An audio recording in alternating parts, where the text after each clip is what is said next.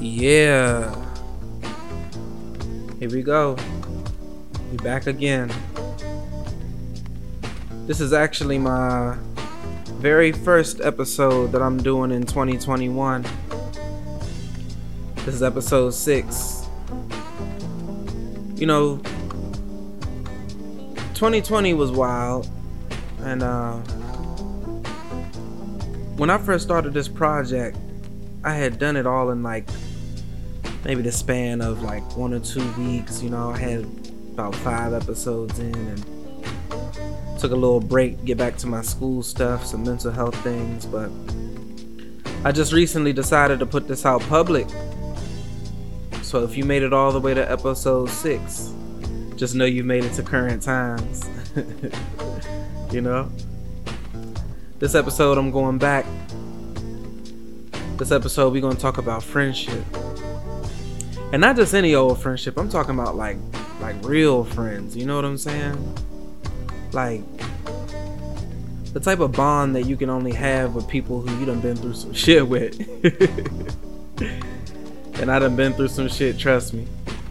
But I don't always fit into the most conventional kind of dynamic when it comes to friendships, I moved around a lot. Y'all heard that in earlier episodes. And I've always made really magnetic friends. It's like from day one being around, people just cling to me. I don't know why. And now, here I am as an adult, 29 years old. I'll be 30 in 2 months. Almost 2 months exactly to the date. And it's still the same way, but somewhere down the line I started clinging more to women than I did to men, But the foundation was always rooted in friendship as a whole. I have to think about how I ended up becoming one of the girls over the years. Don't get me wrong, I'm straight. I'm straight as an arrow. Not that there was anything wrong if I was gay, but not my cup of tea, respectfully. But I don't know. Somewhere down the line, it was like I became one of the girls. So we gonna unpack that today. I want to figure out how did I get so many women in my life? I mean, beautiful ass women, beautiful. But we forever in the friend zone. And that's where I like to be. Platonic, beautiful friendships that are life lasting, but somehow they just sustain so much more strong than the ones that I hold with certain men. Let's break it down. Let's talk about it. Let's go way back in the days.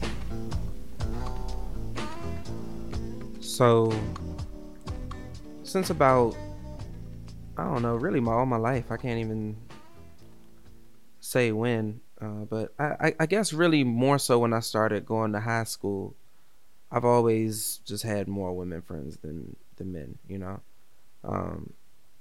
I think I've always been in this kind of space where I was never afraid to openly articulate, like, niggas be dumb. And that's exactly how I would say it. I'd be like, people are like, why you hang out with girls all the time? Like, guys are dumb. Guys do dumb shit, It seemed like when I was with women, I could always have like really intentional, intelligent, introspective conversations about shit that just went beyond the surface level shit. And it wasn't like every conversation had to be somebody trying to challenge somebody or one up somebody or show that they're smarter or whatever, It's like it was always a competition with men for some reason, to my experience, you know what I'm saying? And for me, I think that just materialized in me hanging out with women more, And it's funny because these relationships were almost always strictly platonic, I wouldn't say they're like my sisters, even though that would be a good description. But I think that our openness and transparency is so close that it goes beyond like what a sister and brother might have, because it's kind of weird, a little too weird for some brother sister relationships. You know what I'm saying? You wouldn't talk about all that. Like, we talk very bluntly about a lot of different things that go beyond what a brother and sister would talk about. But we have the most pure intentions. Like, we have no desire to date, want to be sexually active with each other, want to, we don't flirt, none of that. You know what I'm saying? Like, it's weird. It's weird. But, as much as I could start to just jump right into it and start thinking about, like, yo, how did I start hanging around so many women in my life? I think I have to think about what was the role that men played in my life versus what was the role that women played in my life. It's funny because, like, I had all boys in my home, I'm the youngest, as we know. I had 2 older brothers. One's 3 years older, one's 11 years older. And there was my father, and there was my mother. My mother was like a tomboy. And I wonder maybe if all of that masculine energy around me all the time made me yearn for more of a feminine energy, just naturally, I was definitely a mama's boy as much as I was a daddy's boy. There's no question about that. But I think there was definitely concern for me, regardless, right? So I was probably the closest to my mother. I could say that. To my recollection, I was the closest to my mother growing up. We spent the most time together. We cracked the most inside jokes with each other. We went on these random adventures together. That was like my time that I had to get my feminine energy in, But I didn't have any sisters. I had an older girl cousin, but we never really like spoke that much or hung out that much. And the real relevance here is this idea that I was overwhelmed with so much masculine energy as a child that I think maybe I was yearning for more of that softness and nurture and spirit that women brought to the table, i.e. my mother, my grandmothers, my aunts. It was a different kind of being, with guys, you got to be so tough, I don't know if I told this in a previous episode, but I'll never forget a story, and my brothers will swear up and down this never fucking happened, but it's true. I can't make this shit up. I was watching Beauty and the Beast on a VHS player when we were living in Brentwood, and we had like what we called the playroom. And we could do whatever we wanted in this room. It was our thing. And specifically, I remember I was watching Beauty and the Beast and nobody was home. I guess my parents must have put it on for me or something before they left. And after everybody was gone, I was in the middle of watching the movie. And both of my brothers came through and slapped me in the back of the head multiple times. Like, why are you watching this? You want to be gay? You want to be gay? You trying to be soft? And they were like pushing me, like, whatever, like fucking with me. And I was like, no, man. Turned off Beauty and the Beast. What was so intimidating to my masculinity about Beauty and the fucking Beast? Like what? What was it, But my family was really concerned about me, I talk about like roots of inherent homophobia, right? That I think exist deep within the Black community as a whole. I'm not going to sit there and say it's like, oh, my family was just so homophobic. Like, no, they old school, man. You know what I'm saying? My parents grew up in the 60s and everything else like that. They grew up in a time where, free love in the 70s. And sure, there were people who were gay and you knew they were gay. It was just like, don't ask, don't tell. You don't speak. You don't speak on it. It doesn't exist, My father would say little funny shit like, you don't want people to think you out here got that broken wrist syndrome, or shit like that, or fucking. and I say all of this with a grain of salt because I want people to understand too that as you get older, and the questions start to be asked, you know, are you gay? Or they start to wonder, are you gay? It's a much lighter tone. I think everybody in my family, including my mother, at some point or another, when I was growing up, hit me with the like, it went from when I was little, like, you don't need to be soft. Or, like I played in my brother's clothes and I played in my father's clothes. I played in everybody's clothes. So when I ended up playing in my mother's clothes, it was like a thing. They were like, oh, you need to get out, you need to toughen up, whatever. And they thought I was going to be soft. And it tripped me out because, like I said, there was a time as I started to get older, like around like high school age, a little bit before, everybody's wondering like, when is he going to start liking girls and all this other type of shit. And I was just in my own world. I was focused on like football and playing with my cousin Rashid and cartoons. I literally just wasn't thinking about girls, But they used to all hit me with this little heart to heart in different moments. I've had at least one of them with each person, except for my oldest brother, Ahmad. And it's funny because I think Ahmad probably legitimately just would have never cared at all. Even back then, it's just like, you my little brother, so who gives a fuck? But they all hit me with this same heart to heart. Dante, if you are gay, you can tell us, right? Like, it's not a big deal. It's okay if you and you don't have to know yet and whatever. And I'm just like, why do y'all think I'm gay? This is highly vulnerable right now. I'm getting into the shits. But, and to some people that might be embarrassing to talk about. But for me, it's not necessarily embarrassing. It's just my truth, I don't know how many other guys go through similar things, but I've always identified as a heterosexual male. I've always liked girls once I started liking girls. You heard that in 2 episodes ago.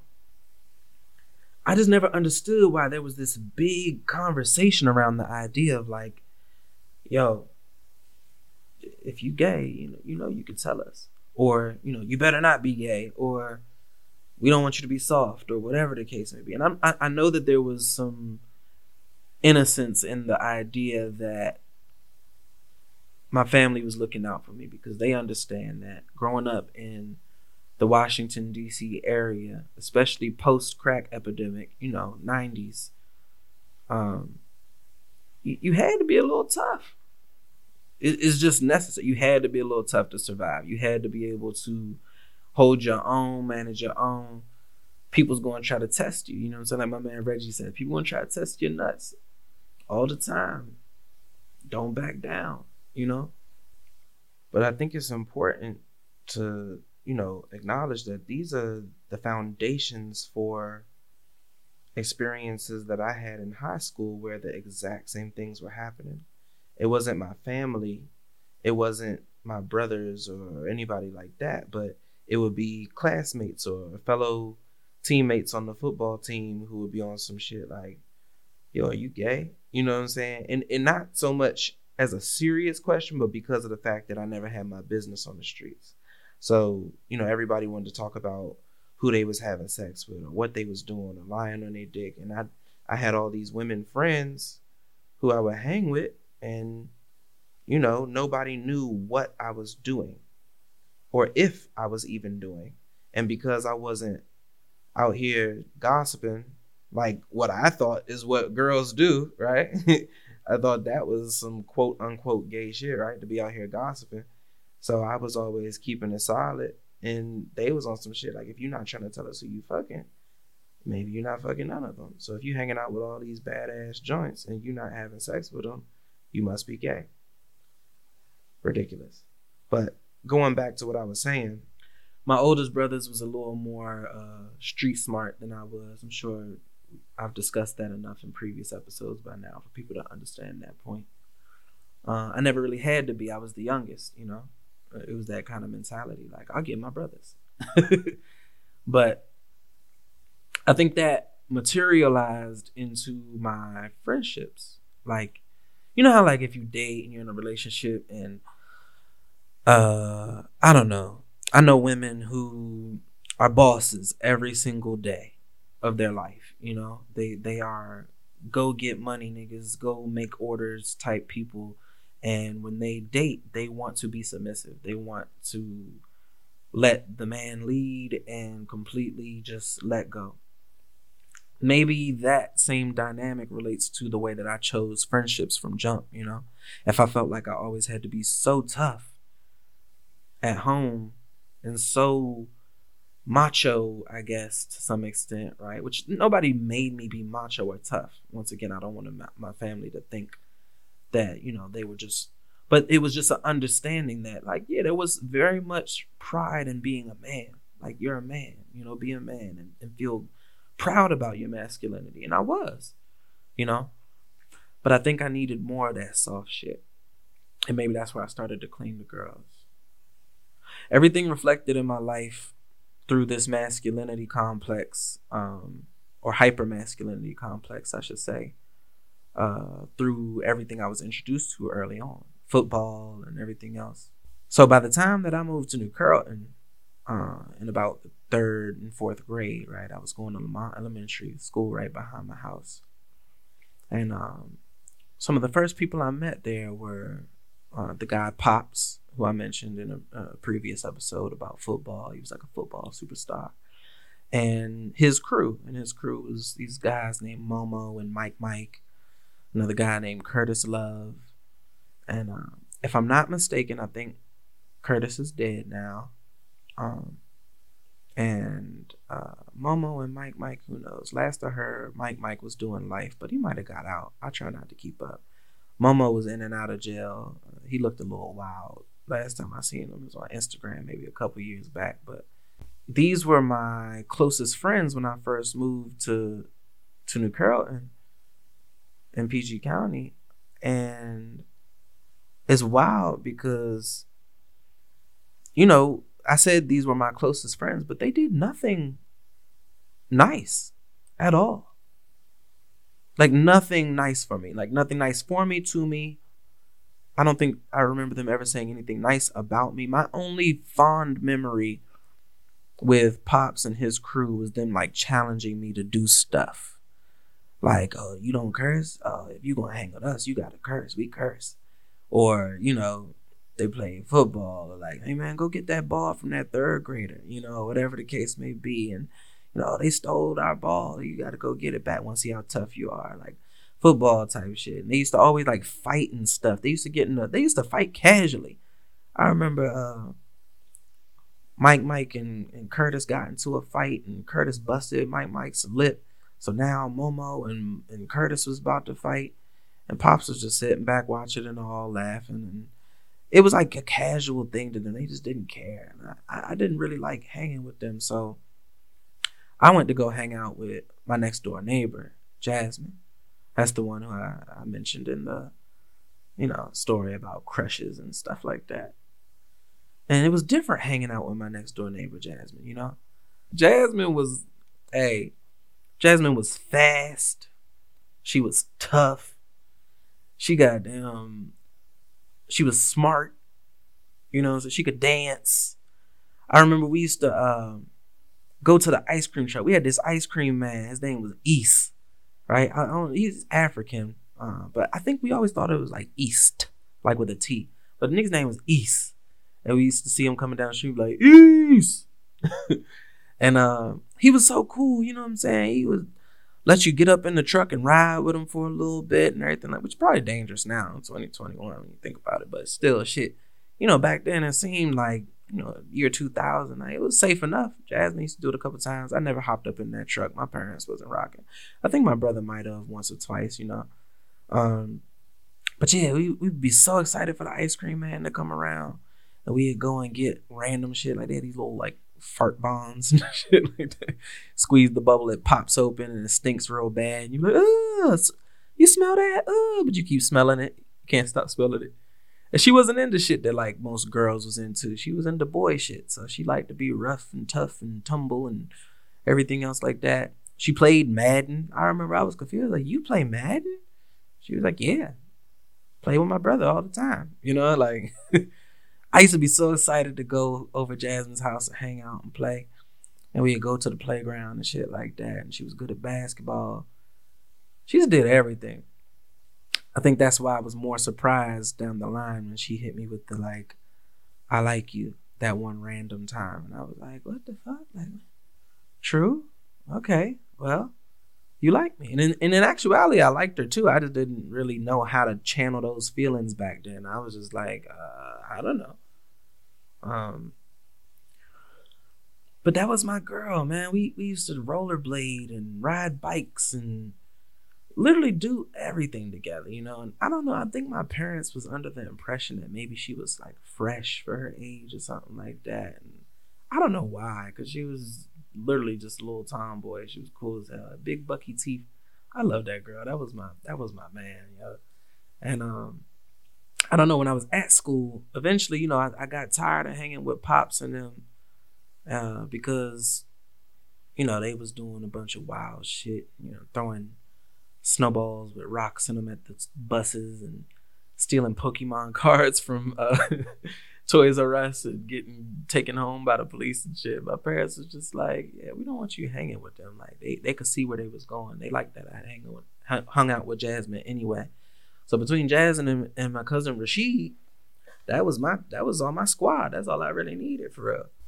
So now I'm at St. Jerome's and I'm sitting there like, you know, I told y'all I was going in there trying to be a little fake Billy Badass.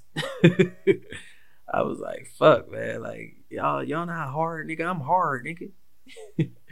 So them white boys like, dude, we don't care. But I legitimately got up in that school and I was just kind of to myself. I had my cousin Rashid, but he was a whole year older than me and he was in a different class and had his own friends. But I used to be excited for before and after school because that's when I would see Rashid. And in my class, there was two guys who I ended up growing pretty close to, and I was really happy that I did get the opportunity to. It was my man, Mark, and my other man, Sherrod. And I remember there was something that scarred me too, because I was always kind of socially awkward at that age. I didn't know how to exist around other kids in public social settings, you know? Like going to hang out with Mark or Sherrod was always like an outing. It was never like, it wasn't like they was neighborhood kids, you know what I'm saying? Neighborhood kids, you just pull up. But these was like, they lived in other places, you know? So like your parents would have to take you in a car or be dropped off at their house. And it's like, what do you want to do? Let me show you my toys or whatever the fuck. And Sherrod, he had a little birthday party situation or something like that. And it was me and Mark and maybe like 3 other kids or some shit. And I guess his parents was super trusting or whatever the case may be. And they told us all go down to the basement and watch movies or whatever. I guess they didn't want to be bothered with us and shit like that. We had some cake and some other type of stuff. I was always like a late to show up, early to leave type of nigga anyway, even as a kid. I think that's definitely the Taurus in me. Like, all right, well, it's getting late. Fuck y'all niggas about to do. I'm out. And I never forget, this was the first time that I ever saw porn. And I thought it was weird as fuck. So I was like, what's going on? Like we was sitting there, we was hanging and shit, and it came down. I had came late already. So when I came on, they was like, hey, what's up, Dante? This and that. So yeah, everybody's downstairs. I came downstairs, everybody sitting all quietly. I'm thinking they're watching like a movie or something like that. And one of the boys went back up to look at the door and was like, everybody's gone? I'm like, yeah. And he was like, you want to see this tape? So everybody was like, yeah, man, yeah. And I'm looking, everybody's sitting like around the TV all close. I'm the only person sitting over on the couch. And I just knew whatever they was about to put on this tape, based off of the way that everybody was acting, was real uncomfortable for me. It just felt like they was about to do something wrong. And I was definitely, like I said, innocent kid. So I was like, we're gonna get in trouble. And next thing you know, it's some fucking 70s porn or some shit that he like stole from his dad or whatever. And it's like a lady with an afro and a hairy vagina and a white man. And she's like calling him a jive turkey motherfucker.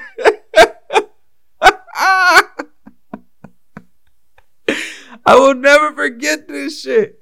She literally was sitting there like, you gonna come eat this pussy, you jive turkey motherfucker. Oh, I'm laughing about it now, but I shit you not, I was so fucking uncomfortable. I was so uncomfortable. I must have just played the awkward role and just played my Game Boy up on the couch upstairs or something like that, you know? Something. Whatever it was, I know I wasn't fucking with him. And I think that type of stuff molds too. Like, I just, you can't put everybody in one box, right? But I just remember boys always was so devious or just doing something fucked up. And my only good memories that I had in friendships like that went beyond like some little devious or wild or have to prove yourself ass shit was with women. So by the time that they took me out of private school, cause I'm skipping one too. I did have a little best friend when I was in private school. Her name was Cynthia, and she was Spanish. And it's funny because Cynthia was like the first girl to get boobs. It was so random, and I remember I actually liked her. So even though I did like her and she was attractive, you know, I wasn't pressed. I was just like, yo, we friends. And she would readily call me her best friend. I remember her specifically asking me, oh shit, it's happening. The nostalgia's kicking in. She asked me to give a note to this other boy, Dominic. He was a grade beneath us, but he was a year older than us. Makes sense for private school. And she wanted to talk to him and see if he liked her. Next thing you know, that's how me and this guy Dominic became friends, because it was like I was the liaison. I was the messenger between the two of them because they were too afraid to talk to each other. It was like I remember giving him messages like, you know, Cynthia says she wants to kiss you. And he was like, well, where? And I'm like, behind the door after gym, you know, whatever.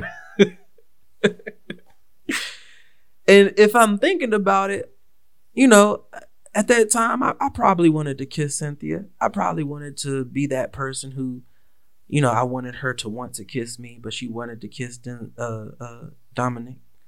So in my head, I've always had the mentality like, well, I'm not no hating ass nigga. So I've always had this kind of mentality that was like, if you don't want me, I'm not pressed over you from day one. So I might have liked her first, but as soon as I seen she was interested in somebody else, and it was like, once again, Dominic was one of these kind of muscular, for our age, muscular, ripped up, tall, light skin, had braces, freckles type nigga. You know what I'm saying? Like, he looked older. It was like, he looked like the quote unquote bad boy or whatever like that. You know, guys be fronting like they don't know when a guy is handsome or not. Niggas be handsome. We know when the niggas not in the same quote unquote league as us and shit like that. That's why you gotta bring something different to the table. I know I'm not no sexy Dexy goddamn Trey Songz, Chris Brown ass nigga. You know what I'm saying? But you probably gonna fuck with me over one of them once you talk to me. And that's always kind of been my game. So I say all that to say, I remember she kind of friend zoned me in that kind of way. And I rocked for it. You know what I'm saying? I didn't even really care for real. Because in my mind, I was like, shit, I got my eyes in other places. Bree, I'm not. What's up? But I think as I'm remembering this, because I you know, when I do these podcasts, I don't follow a script. I just kind of free talk, and maybe that's why it's a little rambly. But I do keep like a little outline, and I shit you not, Cynthia's name isn't even up here. That just came up as I started remembering, which once again is just a free talk, and that's why we do this podcast, thank goodness. But that was the start. Now that I'm really thinking of it, that was the very first time. This was 5th grade. This is the very first time that I started to realize that I had like this platonic style of friendship with a woman. And it was based off of this same kind of concept of like what girls do with other girls. Like you were treating me like the name of this episode, one of the girls. You know, so she's talking to me about, I like Dominic and this and that. And it's almost like I was her counselor and she was confiding in me. So it's no surprise by the time that I go back to Greenbelt the next year for middle school in 8th grade, because, you know, my parents took me out of there. I think I was a little over that dynamic in the way that I kind of got friend zoned, and I was seeing girls and I'm like, oh, I like girls now. What's going on? And I probably wanted to be around some more masculine energy to figure out how that thing worked. And that's where I met my man, Kevin. Kevin played football. He was like Spanish, and he played football, which it was for some reason was rare. You know, he's a Salvadorian. I don't know why. I don't remember a lot of Spanish kids playing baseball. We just assumed that they would want to play soccer because society is racist as fuck. But yeah, he played football. And when I went to Greenbelt, he was the only person that I recognized besides Mike, and Momo, who also went to Greenbelt Middle. And I was like, oh, Lord, these dudes is here too. I'm about to have some problems. And I'm a private school kid now. I done let go of my hard shit, you know. But I approached Kevin the exact same way, probably that I did Jasmine when I was a little kid. Like, hey, you play for Lanham, right? And he was super nonchalant. He probably carried me for real for the first time. He's like, yeah. I was like, oh, I play on 95. You play 110. He's like, yeah. I was like, all right, I'll see you around school. And that was kind of it. And for that first week that I was in public school again, I just sat back and kind of scoped the realm out. And I knew I would look like a fucking, you know, duck with a platinum bill or something. Because, like I said, I had this afro and I can't dress. I'm wearing all types of mismatched shit and everything like that. But Kevin's a real nigga. He's still probably my best friend to this day. You know what I'm saying? Like, I have so many best friends. That's what you're going to find out through this episode. It's fucked up. People going to be like, damn, you got a lot of best friends, nigga. But I do. I have a circle of love, you know. Kevin, to this day, almost at 30 years old, is still one of my best friends. And I think it's because he was a real nigga and he kind of created the gateway for me to be cool with other people when I went back to public school, you know. I met people like Brandon, right, who used to wear, that's actually my trainer right now, and one of my other best friends to this day. We're all a part of like the same crew now. This is my only real like group of guys who I hang with. It's me, Kevin, Chris, who we call him Callie, and then Marcus and Sherman came in later down the line for real, when we got to high school. But it's weird because Kevin was like my best friend. Brandon was like an acquaintance. And Chris was actually my bully. So once again, you can see how this is gravitating towards me going back to hanging out with girls. You know, when I was in middle school, there were no girls to hang out with. As far as I was, like, nobody... It seemed like every girl I saw when I was in 8th grade in public school was like too cool to even look in my direction. I was invisible as far as I was concerned, you know. But I played football, so some of the guys could see me. I wasn't completely invisible, right? And I remember Kevin, we got to a point where I think at some point my father used to take him home from football practice a couple of times. And I think that's how we got close. My father always helped me make friends indirectly, you know. I would tell him like, oh, you know, Kevin lives right up the street. Can we drop him? And he'd be like, yeah, I got him.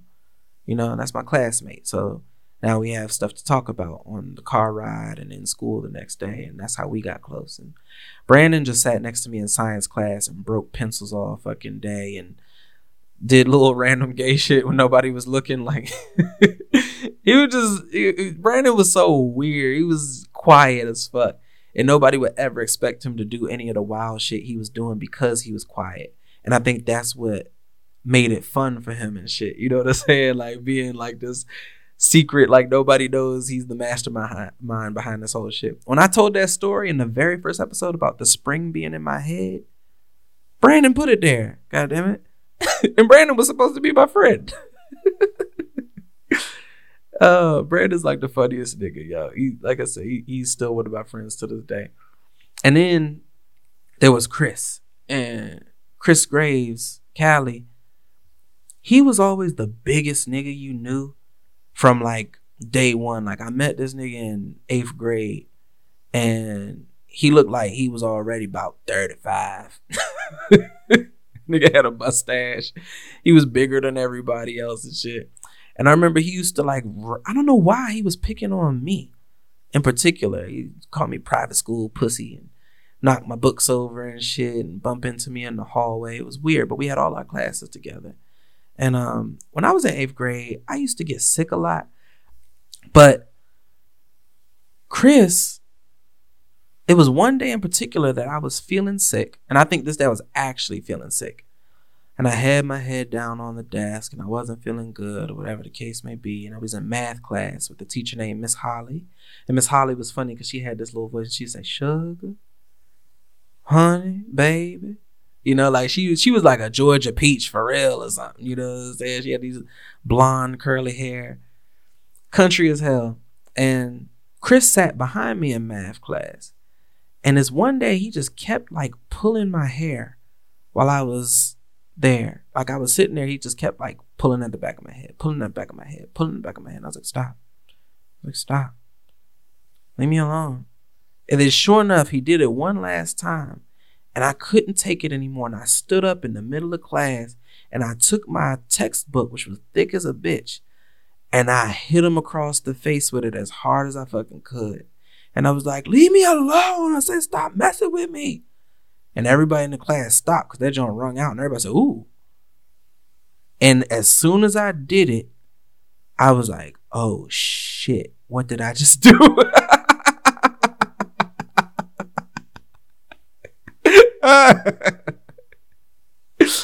And even worse, the teacher, she knew, you know, he used to be bullying niggas and shit like that. So literally she looked.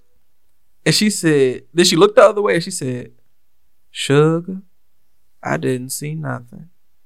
And I'm like, wow. So when that happened, he got up and stormed out the class. I don't know if he went to I don't know where the fuck he went. I never skipped class. So I don't know where kids used to go when they would skip class. But he walked out and he was like, you better watch your back. When you get to the gym, I'm going to fuck you up. He walked out the class and slammed the door and shit. Everybody's looking at me like, oh shit. And I'm like, oh, I'm about to die today. What the fuck? What the fuck did I do that for? This episode gonna be long. I'm just telling y'all now.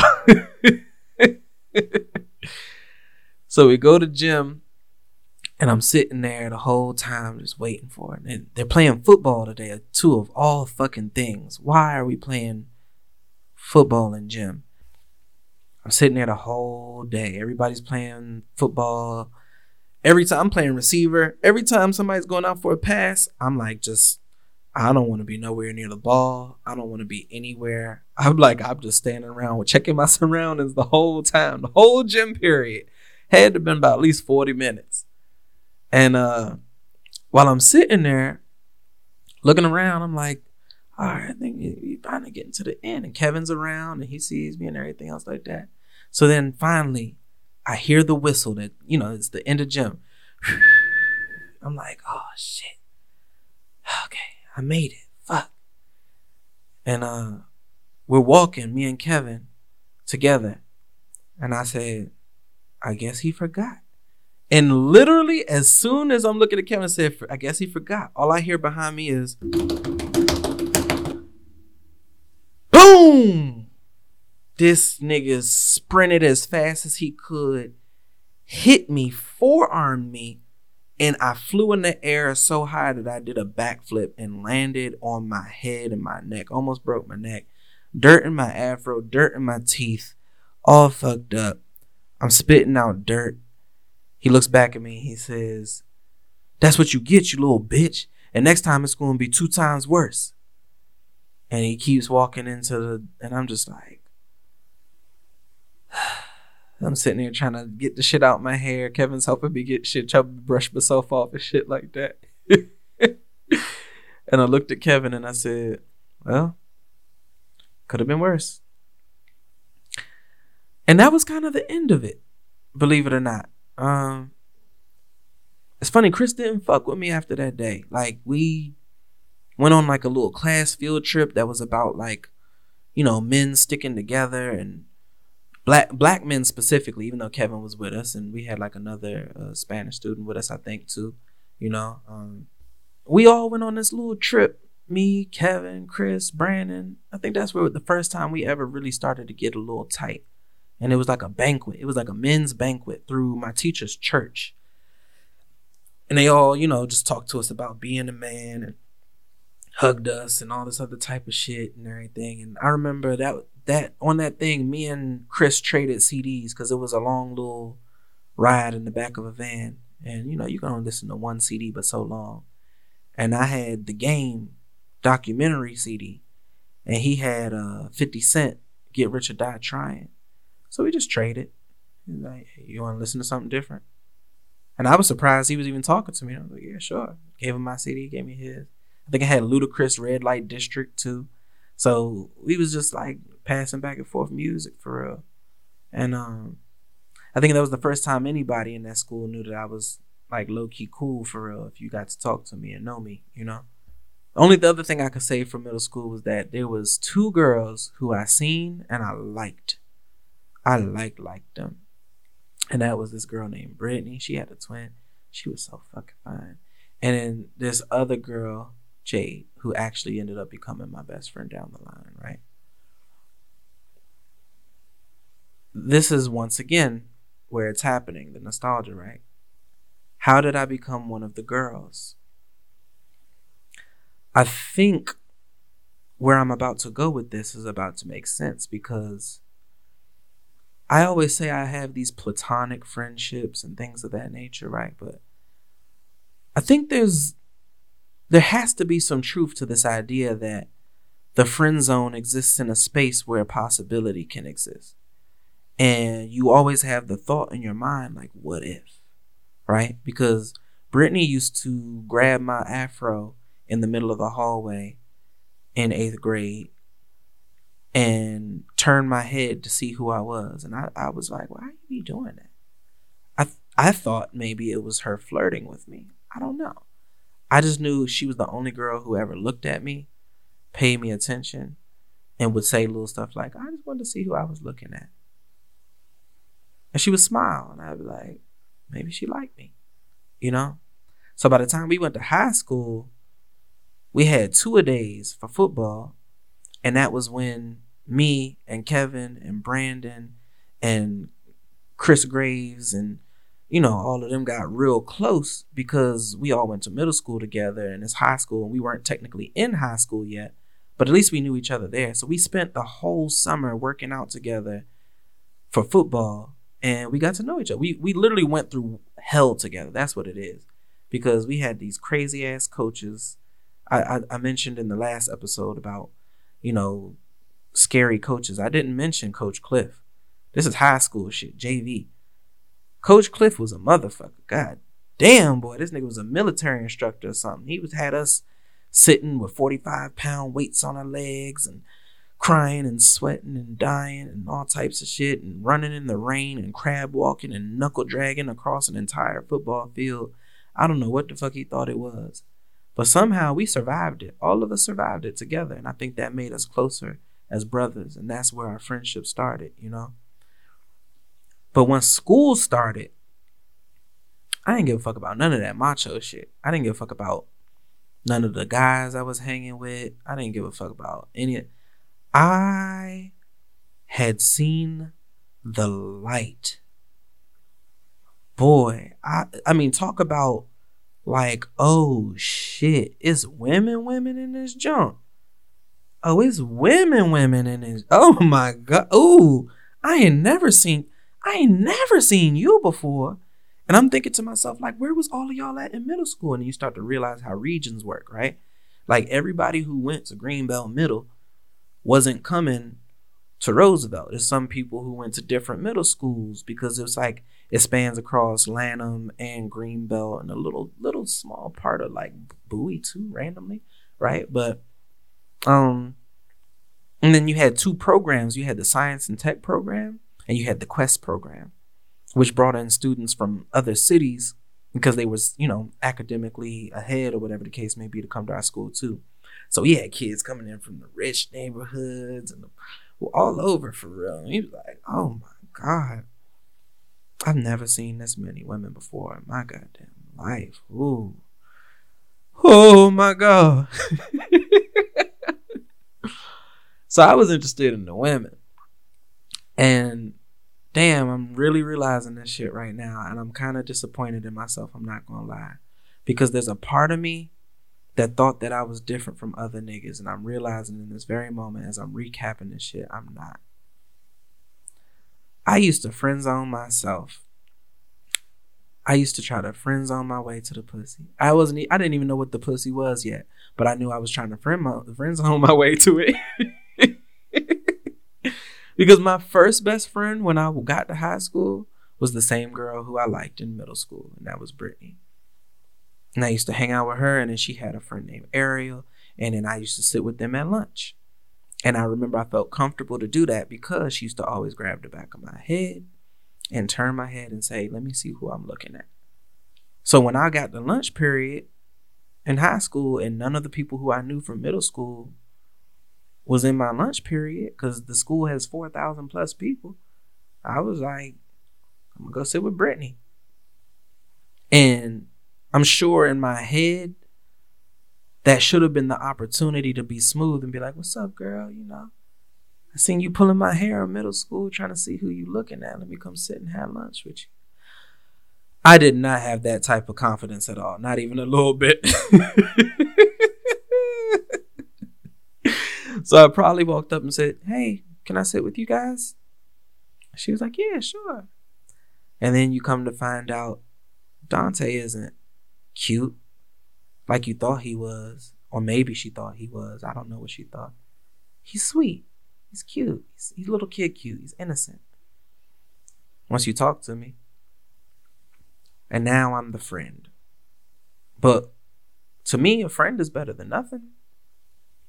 So here they go. And her and Ariel used to talk to me about all different types of things. And she would talk to me about this guy she was dating, Mark Manley. And Mark Manley was a wild ass nigga. Anybody? I'm not even going to start talking about that. If you knew, you knew. Mark Manley was a wild boy. He was knocking niggas out. He was also older. No competition. So, you like somebody else? You don't like me. I don't want you. Fall back. That's what I did. Initially, what's up? Realize you didn't want me? Fall back. We cool. We friends.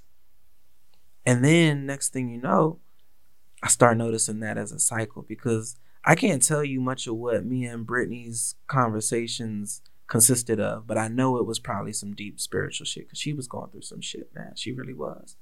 But that's what I always brought to the table in my friendships, no matter what, was that kind of spiritual, deep connection that allowed people to feel like they could be vulnerable and just confide in a nigga and get some nurturing. That's a part of my life path number. If anybody's into, numerology and life path numbers and stuff like that, my life path is 6. So if you go to 7thlifepath.com and look up life path number 6 and read about it, it describes me to a T. That it's like no variation. It's like I'm a nurturer and shit, which is weird usually for guys. Guys, you don't expect guys to be nurturers, but I'm a natural nurturer by nature. Say that 3 times fast. So I'm hanging out with Brittany, this and that, boom, boom, boom, whatever. Next thing you know, I start seeing girls who I actually like, who I don't want to fall into the friend zone with. There was this girl named Michelle. She was brown skin. She was in science and tech. I couldn't. I used to kind of like try to flirt with her, but I don't think she's like, I don't know you. You're weird. I probably wasn't doing it right. I probably wasn't. I promise I wasn't.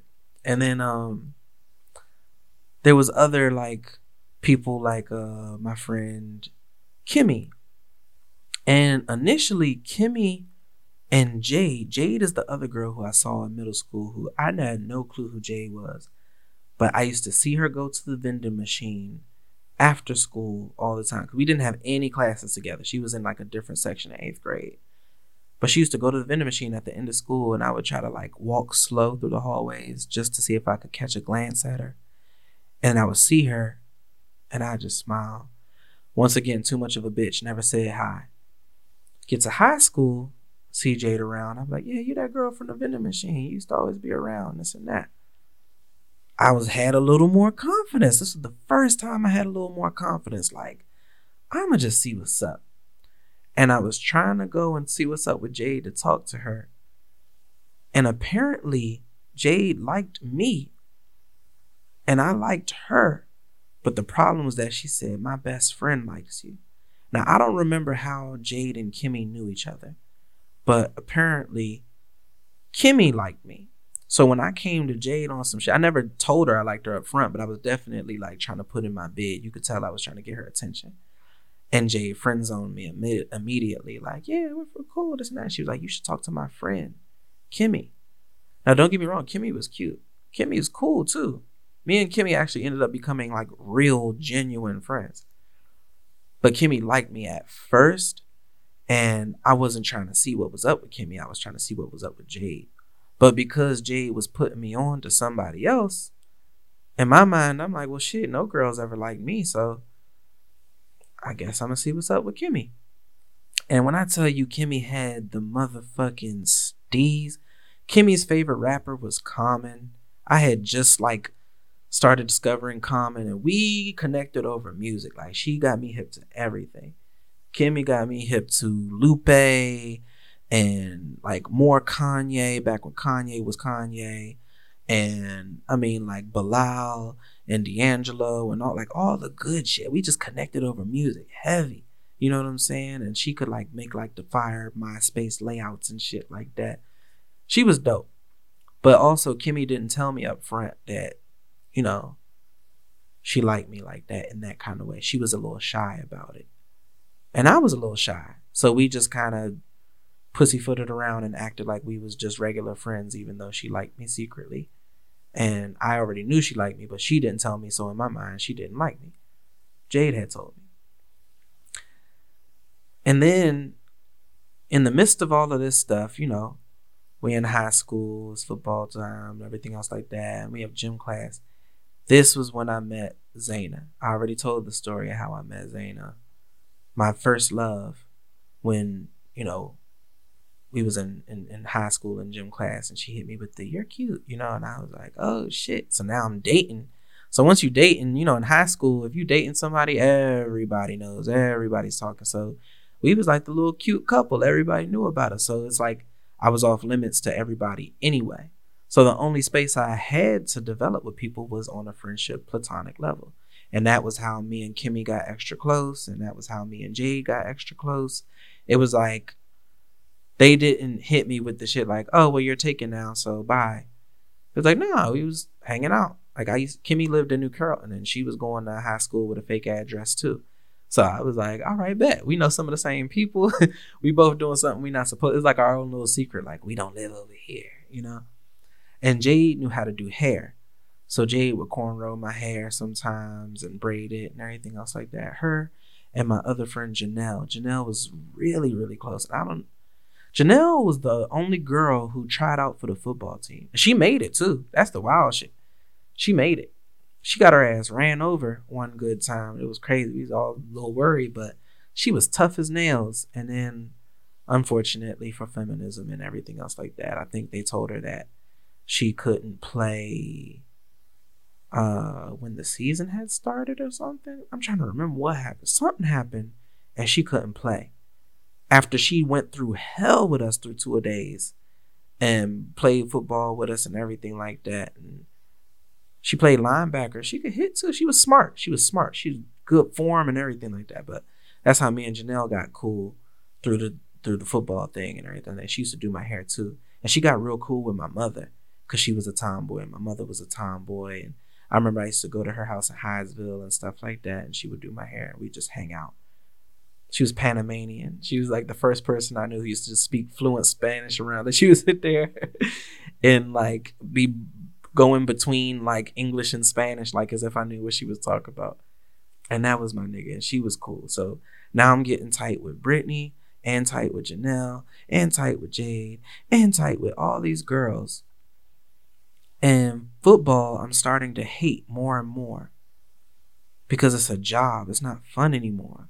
And everybody on the football team that I knew were just like meatheads. It was like they was like the coaches that I hated growing up on the football team. It was like them reincarnated because obviously that's where you learn it from. You know, they used to lie about sex and used to lie about who they was fucking and all this other type of shit. And I don't know, one of these dudes, I'm not going to say who, had recorded one of my friends, you know, having sex or whatever the case may be and tried to like expose her. And it got really bad too because he had like a little penis. So he was trying to expose her and kind of exposed himself in the process. It was always stories like that. Like anytime a video got leaked of somebody having sex, it was always somebody from the football team. I just hated it. And don't get me wrong, because obviously my friends played football with me, and this is no disrespect to them, but they were so cool with just playing 50-50. They played both sides of the coin. And I just couldn't do it. I couldn't do it. I was like, y'all niggas suck. Y'all treat women like shit. You know what I'm saying? I told y'all in previous episodes that we always had a high regard for women. Even though there was only one woman in our house, it was like respect for women was the ultimate thing in my household.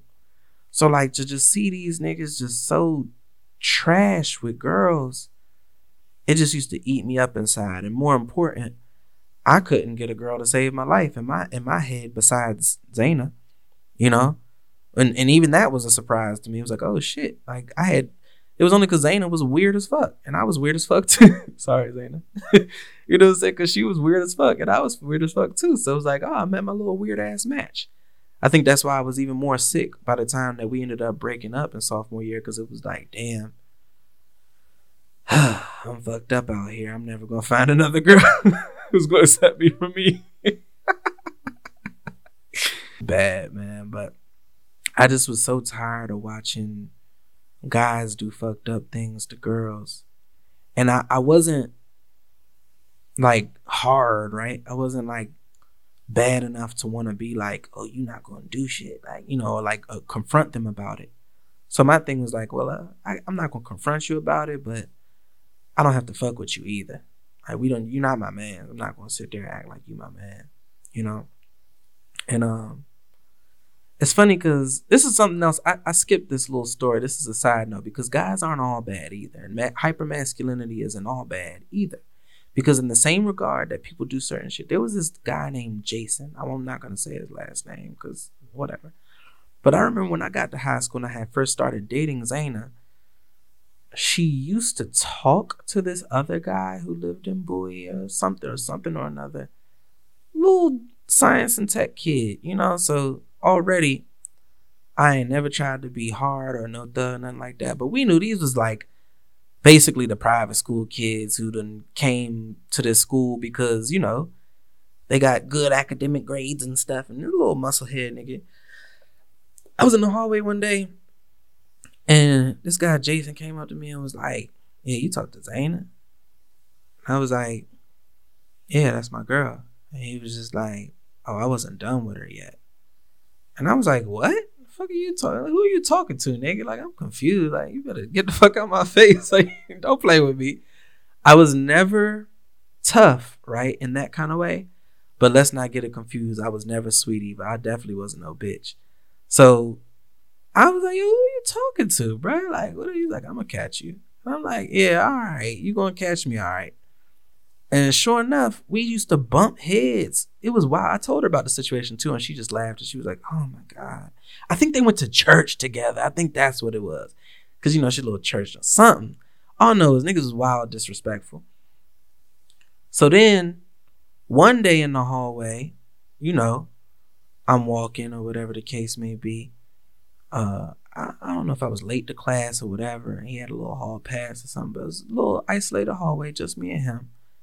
And we walking, and this nigga bumps my shoulder and knocks all my books out my hand. So I'm fed up. I'm like, I start squaring up. I'm like, nigga, I'm not scared of you. What's up? Like, the fuck is good, nigga? Like, I was very upset. And he like, what? And I'm like, you heard me. I'm not scared of you, nigga. What's good? Like, you gotta see me. I shit you not, out of nowhere, here comes the most unexpected plot twist. Y'all never gonna guess this one. Here comes Callie, Chris Graves, my bully from middle school, the one who fucked me up in gym class, comes out of the back stairwell, out of nowhere, like super nigga. And now, we called him Callie. I don't know why any of us called him Callie. I know he used to keep a little red flag. I think he was a false claim. And if you listening to this shit, Chris, sorry, bro, but that's what I always thought. It was some false claiming blood type shit, because we know we didn't have no fucking gangs back then or no shit like that. I think he just was listening to Game a lot.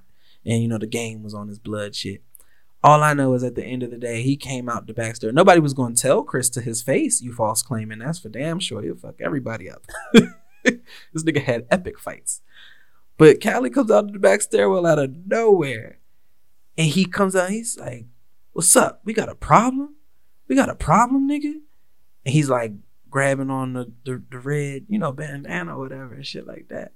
Jason look at him, look at me, look at him. He say, nah, we good. Walked off. I was motherfucking confused. I was flabbergasted. I was like, what the fuck was that? I mean, we was walking and Chris was walking. He put his arm around. He's like, you straight, bro? I was like, yeah, I'm straight. I was like, what the fuck is that? I'm confused. Granted, me and Chris, you know, we did 2-a-days in football all summer together. And he was like, man, if anybody gonna bitch you, it's gonna be me. And he just went to class after that.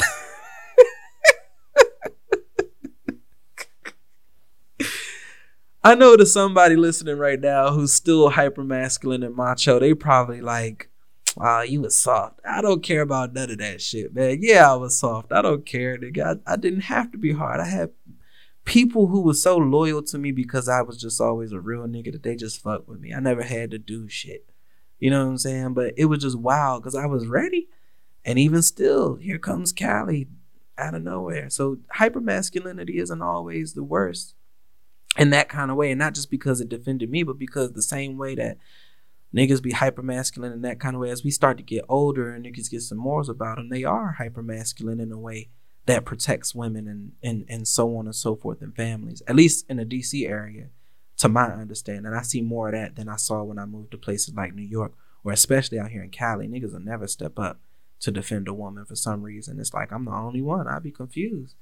But it's a thing. Whatever. But yeah, man, so all that's going on. I had to tell that little story. But, you know, throughout my high school career, I started meeting all these different people who I got much closer with. And most of them were women. Me and Jade, by the time that me and Kimmy like weren't like, you know, gonna talk or date or whatever the case may be, because I think after me and Zaina had broken up, Kimmy did kind of like put in a bid for a half a second, like to see what was up. And we realized like, yo, that's not us. She always teases me about it too. Like, you dated me for 2 weeks or 2 days or whatever the fuck it was. You dated for 2 days and then broke up with me. I was like, no, it wasn't even like that. I didn't want to mess up our friendship. And I'm pretty sure I really didn't at that point. You know, we had been so close. And I was always afraid of stuff like that. I think that's why me and Jade never actually dated. You know, like, that was my best friend and I loved the fuck out of her. You know what I'm saying? I was like my road dog. When you saw Jade, you saw me, you know? And that caused a lot of issues in further relationships. I don't gotta go back to that because I told you I only want to talk about the positives of my relationship situations. I don't think there's a need to dwell on anything negative, but it was present. It was one of those things like, how can somebody be so close with you and you don't like them or want to be with them or whatever? And people question that a lot. And people question that not only, this started with Jade, but that kind of came into all of my friendships at one point or another, you know? My best friend to this day is Deja. She was just cool. That's all. She was cool. She was funny. She lived close by. We used to sit there and we didn't do anything together. Like, me and Deja have literally never kissed. We have never done anything. We've never even held hands. You know what I'm talking about? Like, when I tell you Deja is legitimately like a fucking sister. We should have known that from day one. But I did like her at first. And it was just one of those things where I don't know, something happened with somebody else or whatever the case may be. She had a lot of stuff going on anyway at one point, but it was one of those things where something had happened, and I remember this is when I realized how loyal she was, because it was during a time when we were calling ourselves supposed to be talking, which wasn't a long time at all, and whatever happened could have embarrassed me. And she came to me and told me before my man Amir could come and tell me. Amir is one of my homeboys who played football with me. I was kind of like teaching him football. He was always a basketball nigga. But, yeah, my man Amir, he was always like a little more hood too, low key. You know what I'm saying? And, but we was cool. He was thorough, and he was cool with my pops. And, he came to me, he was on some shit like, yo, you gotta check Deja, bro. You gotta check your girl. Like, she wildin', bro. She wildin', this and that, blah, blah, blah. I'm hearing this, I'm hearing that. Like, nah, you need to. And I was like, Amir, relax, bro. And he was like, nah, bro, you got it. And I'm like, she already told me. We talked this morning. He was like, and you cool? I was like, she came to me first. What you mean? Like, what I'm supposed to be mad? Like, she ain't lie. She came and said, what was up? And like, he couldn't fathom that idea. But to me, loyalty goes so much farther than everything else. And at that age, nobody owes anybody an explanation of anything. But she just came and just told me. And I was like, it was one of those kind of things where at the end of the day, I just remember knowing like, yo, you are the most loyal ass nigga I've ever met in my life. That was this is real nigga shit. And to this day, she has been the realest nigga I have known. She's just real. You know what I'm saying? Like, why lie? Tell the blunt truth. Blunt ass truth is what it is. You gonna like it or you ain't. Fuck it. You need people like that around you in your circle. You know what I'm saying? You need folks like that who gonna always keep it a stack. Cause they got your best interest at heart. That's people who have true unconditional love. I know that through any transition I've ever been in my life, Deja has always wanted whatever is best for me. You know? Undoubtedly. Unselfishly, it's like whatever is best for you. You know? No hating shit. And you need people like that. She don't put herself in the equation. She's like, what does Dante need? It's rare you find friends like those. You know what I'm saying? And the thing is, it's wild because Deja was actually one of the boys, for real. You know what I'm saying? Like, she was a part of the crew. The original crew was me, Brandon, Kevin, Marcus, and Deja, for real. You know what I'm saying? And then she started dating Sherman down the line, who's our other bro. You know what I'm saying? He's like more like our crew now, like the crew of guys that I hang with and shit like that. And when she had started dating, you know, it was a thing of like, you know, you hang around all these niggas. So she was, cause she thorough, you know what I'm saying? Like, nah, come around, like see who my friends are. These are like my brothers, you know what I'm saying? And he got to see how cool we was and shit like that. And he started to get cool with us, but I think she always wanted to like separate her relationship and friendship dynamics. So she kind of fell back from us. Besides me and her always stayed cool, but like, you know, the rest of them, for the most part, it's like she kind of fell off to the side, and she would hang out with her homegirls more, you know what I'm saying? And then Sherman would hang with us, you know. But from there, I started hanging out more with my girls. Asia Cruzado, Asia Boyer, and Deanna. And it's funny because we used to always go to Deanna's house after school because she lived right next to Brandon. When I had quit football, I used to be at Brandon's house all the time and shit like that. And that's when we started to get really tight. You know what I'm saying? We was in the Dragon Ball Z and football. That's all we needed for real. But she was like the neighbor, and Brandon was always like cool with everybody. And Deanna's house was like the community house. Deanna's house and Brandon's house was where everybody went all the time for real. You know what I'm saying? I don't remember how me and Asia Cruzado got extra tight, but that's my goddaughter's mother. And I think we just got extra tight from just being around crew like that. You know what I'm saying? Because her and Asia Boyer was bite size. You know, that's my girl right there. They all was in like cheerleading together. Me and Deanna ran track together. And it was just really organic ass, natural ass, real ass friendships. Like Deja, both Asias, Deanna, like I felt good. I still feel good now reminiscing on the fact that we never had no type of, I never liked any of these motherfuckers. It wasn't on no like, oh, friend zone type shit. Like, no, I never liked them. Never liked them. It was just like, yo, you're my friend. Like, I legitimately love you. You are my family. You know, there was a time, and maybe I'll share this in my Birds and the Bees episode, but there was a time when I had almost lost my virginity. And I won't share the full story, but let's just say nerves had got to me because, you know, I just had never been in that situation before, and I couldn't show up to the party. And I felt so ashamed that I went downstairs, and all of the dudes who I knew, which I don't know why the fuck they were there in the first place, was like, damn, sorry, bro, I don't know what to tell you. But when I went down to Asia's house, she called up all the girls, and all the girls came from around the way and everything like that. And they came through and they sat down with a powwow, and the guys was there too. And they were just like, so what happened? What happened? Why?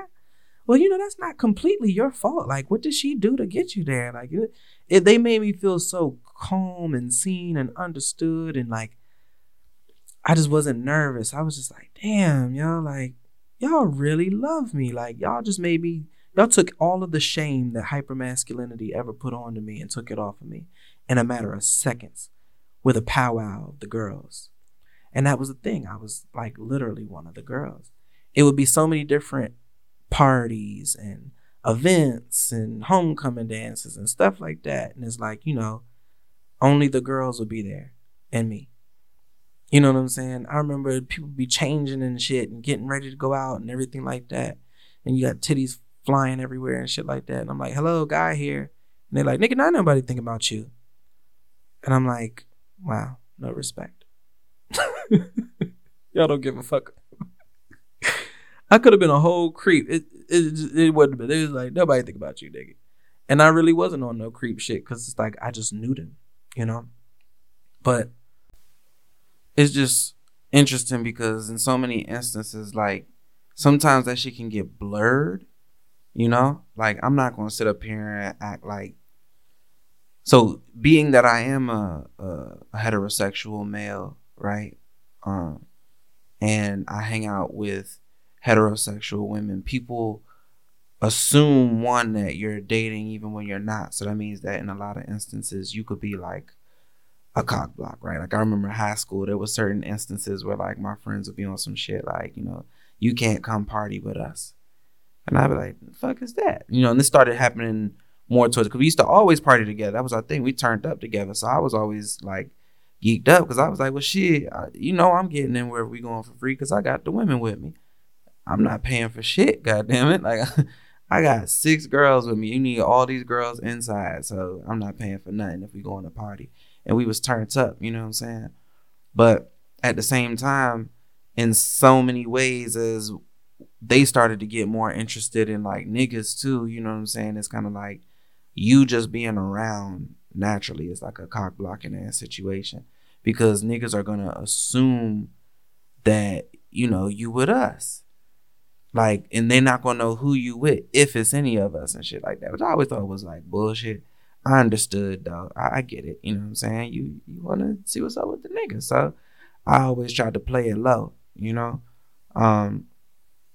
But there was still situations too where that line would blur because I'm not your nigga, but then there's certain things that you want me to do like your nigga, like be your protector and shit like that, which I had no problem with as a man, right? But then there was a situation in particular I'll never forget.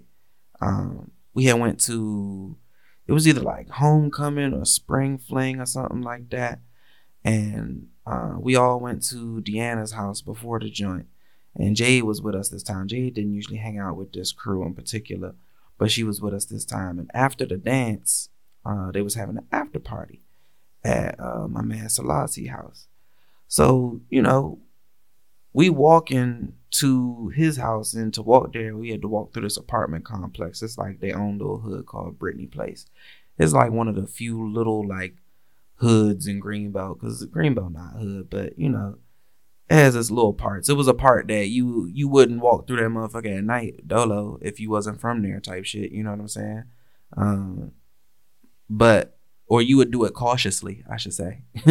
But here they are in their little dresses from homecoming and everything. And we had all walked together to get to this party. And, you know, I had another little girlfriend at the time. I was dating this girl. She was like a year younger than me, McCole. And, you know, she's a little cute joint, whatever. We was hanging. We was at the party, dancing, chilling, vibing, whatever the case may be. And her folks was coming to pick her up. She was from Bowie, you know, the nicer side of town and shit or whatever. So I was like, I'm going to walk my girl to the car. I'm ever coming out, you know what I'm saying, whatever.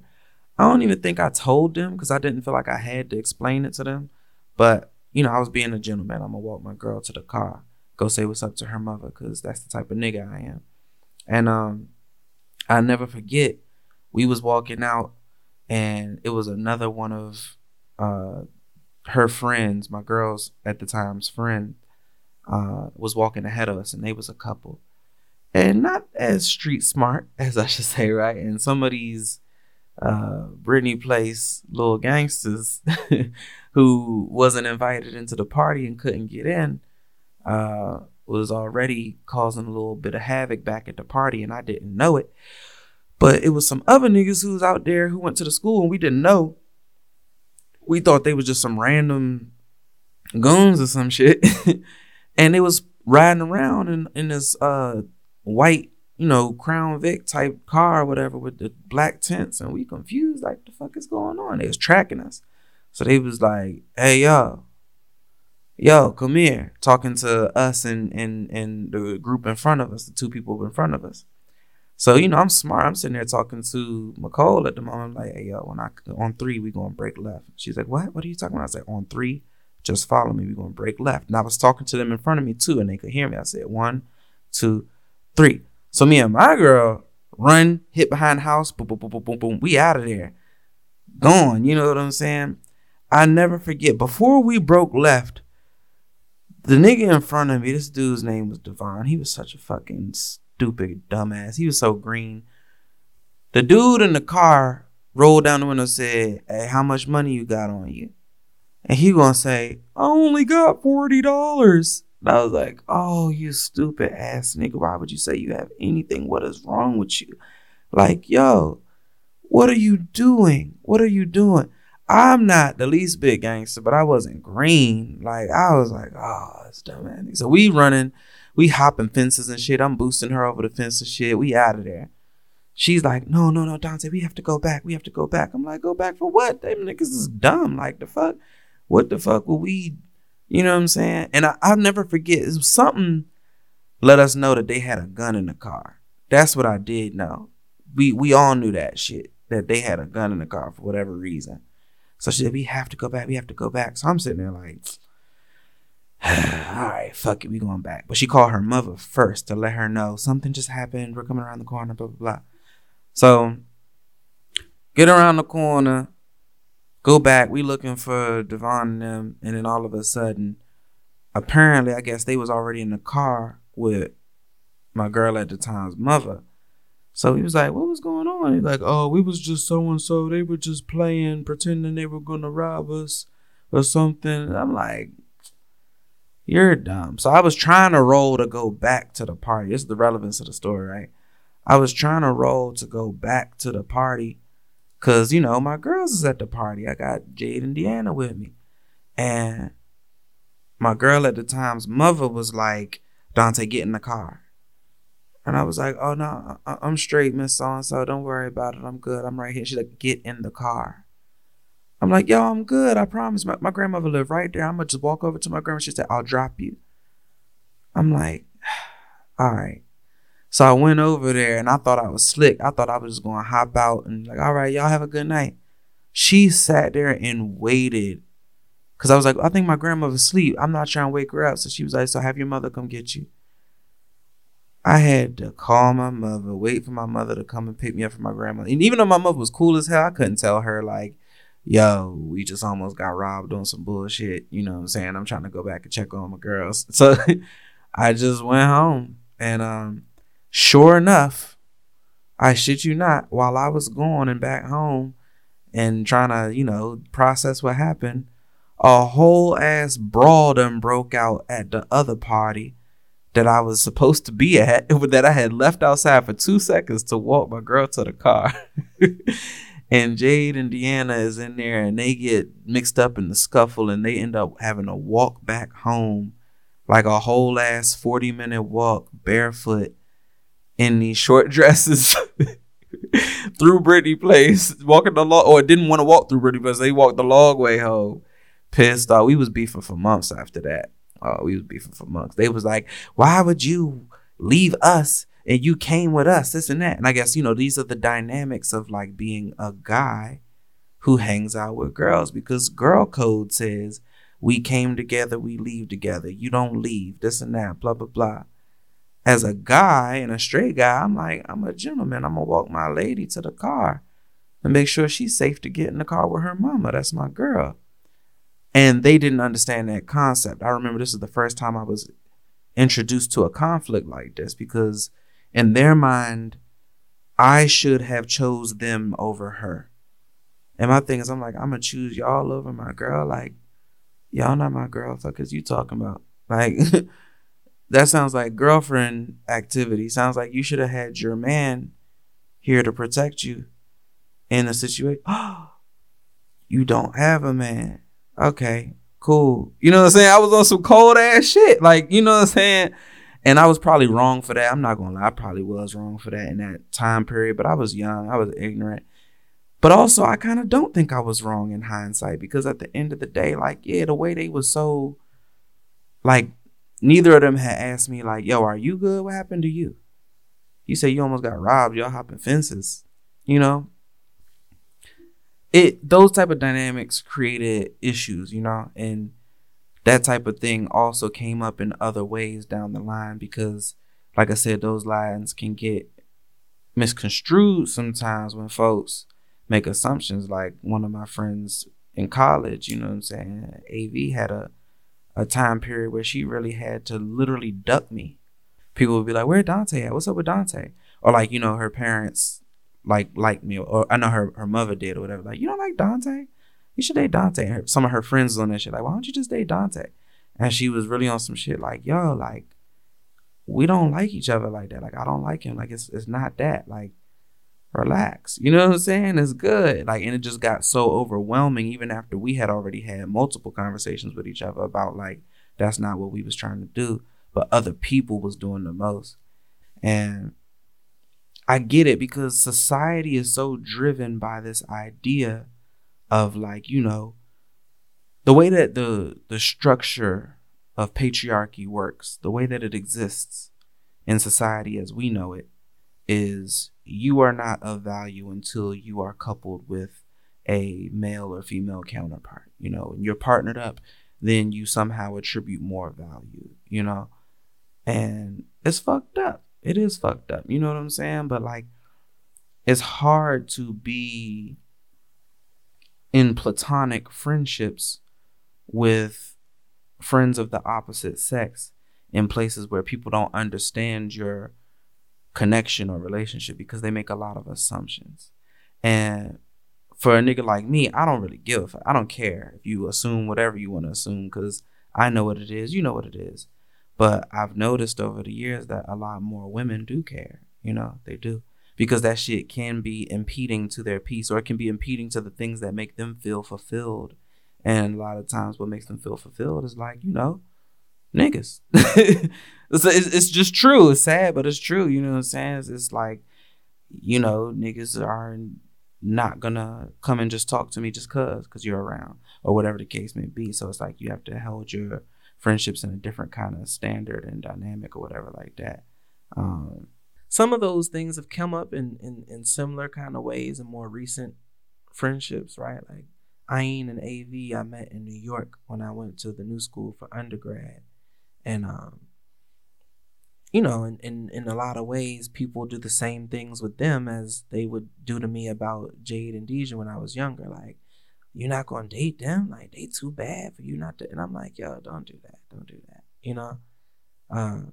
It's clear. It's like one of them, and it's the same kind of dynamic. Like AV was somebody who I liked at one point, and then after talking to her for about a week, it was like clear, like, okay, you're not my type, and I'm not your type, but you are cool as a motherfucker. You know what I'm saying?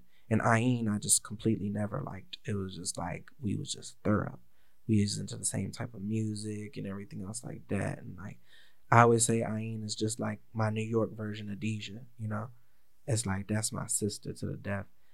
I'm going to grow old with Ayin. You know what I'm saying? Like Ayin will be in a rocking chair right next to me, and we'll be sitting there still cooking each other ass up. Like, look at your stupid ass shoes, nigga. Fucking fucked up haircut, nigga. That's my dog. You know what I'm saying? That's my dog.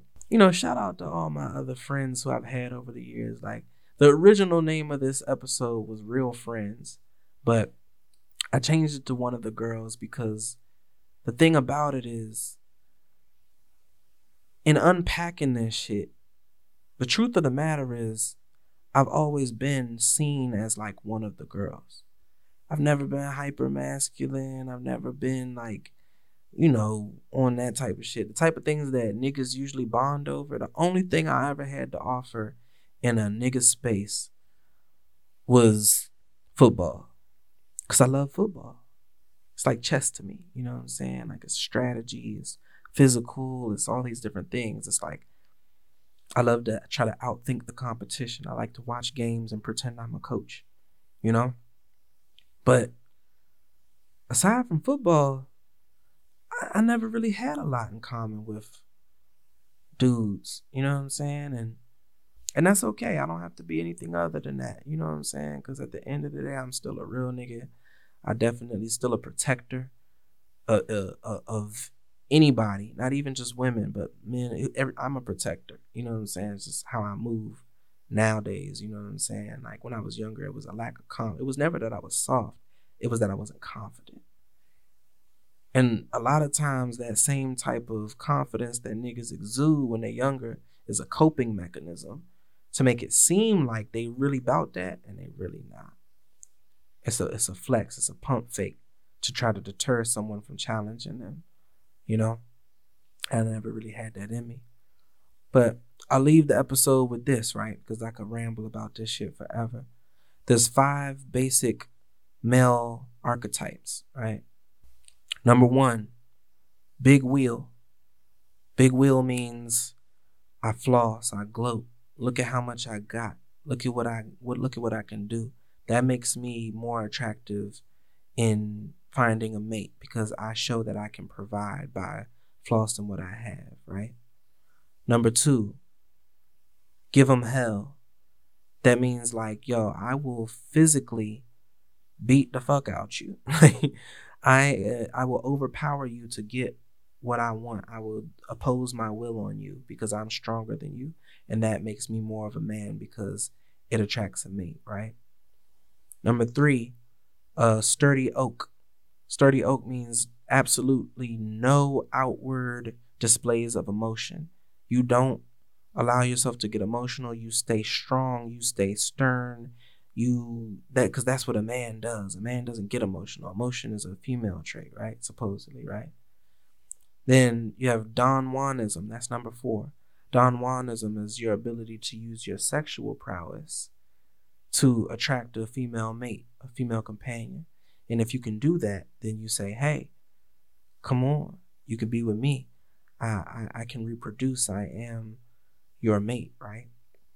And then number 5, the last one, is called no sissy stuff. And that's what this whole episode is all about, right? It's called One of the Girls. And what's more sissy, quote unquote, than being called one of the girls and you're a straight guy? You know, and your family telling you, don't be gay. And if you're gay, it's okay. You can tell us, but we also don't want you to be gay, and we'll threaten you to not be gay and everything else like that, right? And the whole time you're like, nigga, I'm not even gay. But what's the issue? And no sissy stuff basically just means no outward displays of feminine traits. Because if so, that makes you less of a man. I say all of these 5 traits that are a part of the traditional male archetype to make this point. That traditional male archetype no longer serves society in a modern structure. We've gone through the industrial age. We've gone through a technology age. We've gone through so many different things. We don't need that same kind of like hunter mentality and survival of the fittest. And I'm like, it's not a part of our survival anymore. For African folks, people of African lineage, it was never necessarily really a part of our survival. That was a part of survival for people who had to hibernate through the winter and hunt for their food and domesticate wolves to keep them warm through the winter. If you get where I'm going with this, right? And not to be all whatever, you know. But I mean, it's just the history behind this shit. You know what I'm saying? And at the end of the day, we thrive more in community. We thrive more in all of these things that have to deal with being spiritual beings, emotional beings, communication, things that would deem you weak in an environment that says the survival of the fittest, kill or be killed, eat or be eaten. That archetype don't serve us no more. So we have to do a better job of communicating with our children, educating ourselves, not deeming everything as gay or straight or whatever the case may be, and understanding that people are multifaceted. You know what I'm saying? There's trans people, there's gay people, there's lesbians, there's heterosexual people, there's asexual people. People just be people. Let people mind their fucking business and be whoever it is that they want to be or are going to be, right? And that shit don't gotta define you none. You could just be you. I'm damn sure me at this point. You know what I'm saying? It took a long time for me to get there. I'm just me. I'm borderline William from Girlfriends. You feel me? Don't make a lot of sense. It never did. It don't got to. If you understand it, then it's good. What's understood don't got to be explained. It's cool. You know what I'm saying? I've never been so honored to be one of the girls. You know? But shit. I'm gonna catch y'all on the next episode. Back in the days. Fuck with me. Some days I sit and wish I was a kid again. Back in the days when I was young, I'm not a kid anymore. But some days I sit and wish I was a kid again. Back in the days when I was just a little nigga, bro. I looked up to my bigger bro, begged if I could kick it. So when he went out with girls, I could go tagging along, nagging. If she had a sis, maybe could mac a baby hood rat. Y'all remember way back then when it was 1985, all the way live. I think I was about 10. One of those happy little niggas singing the blues that be always trying to bag.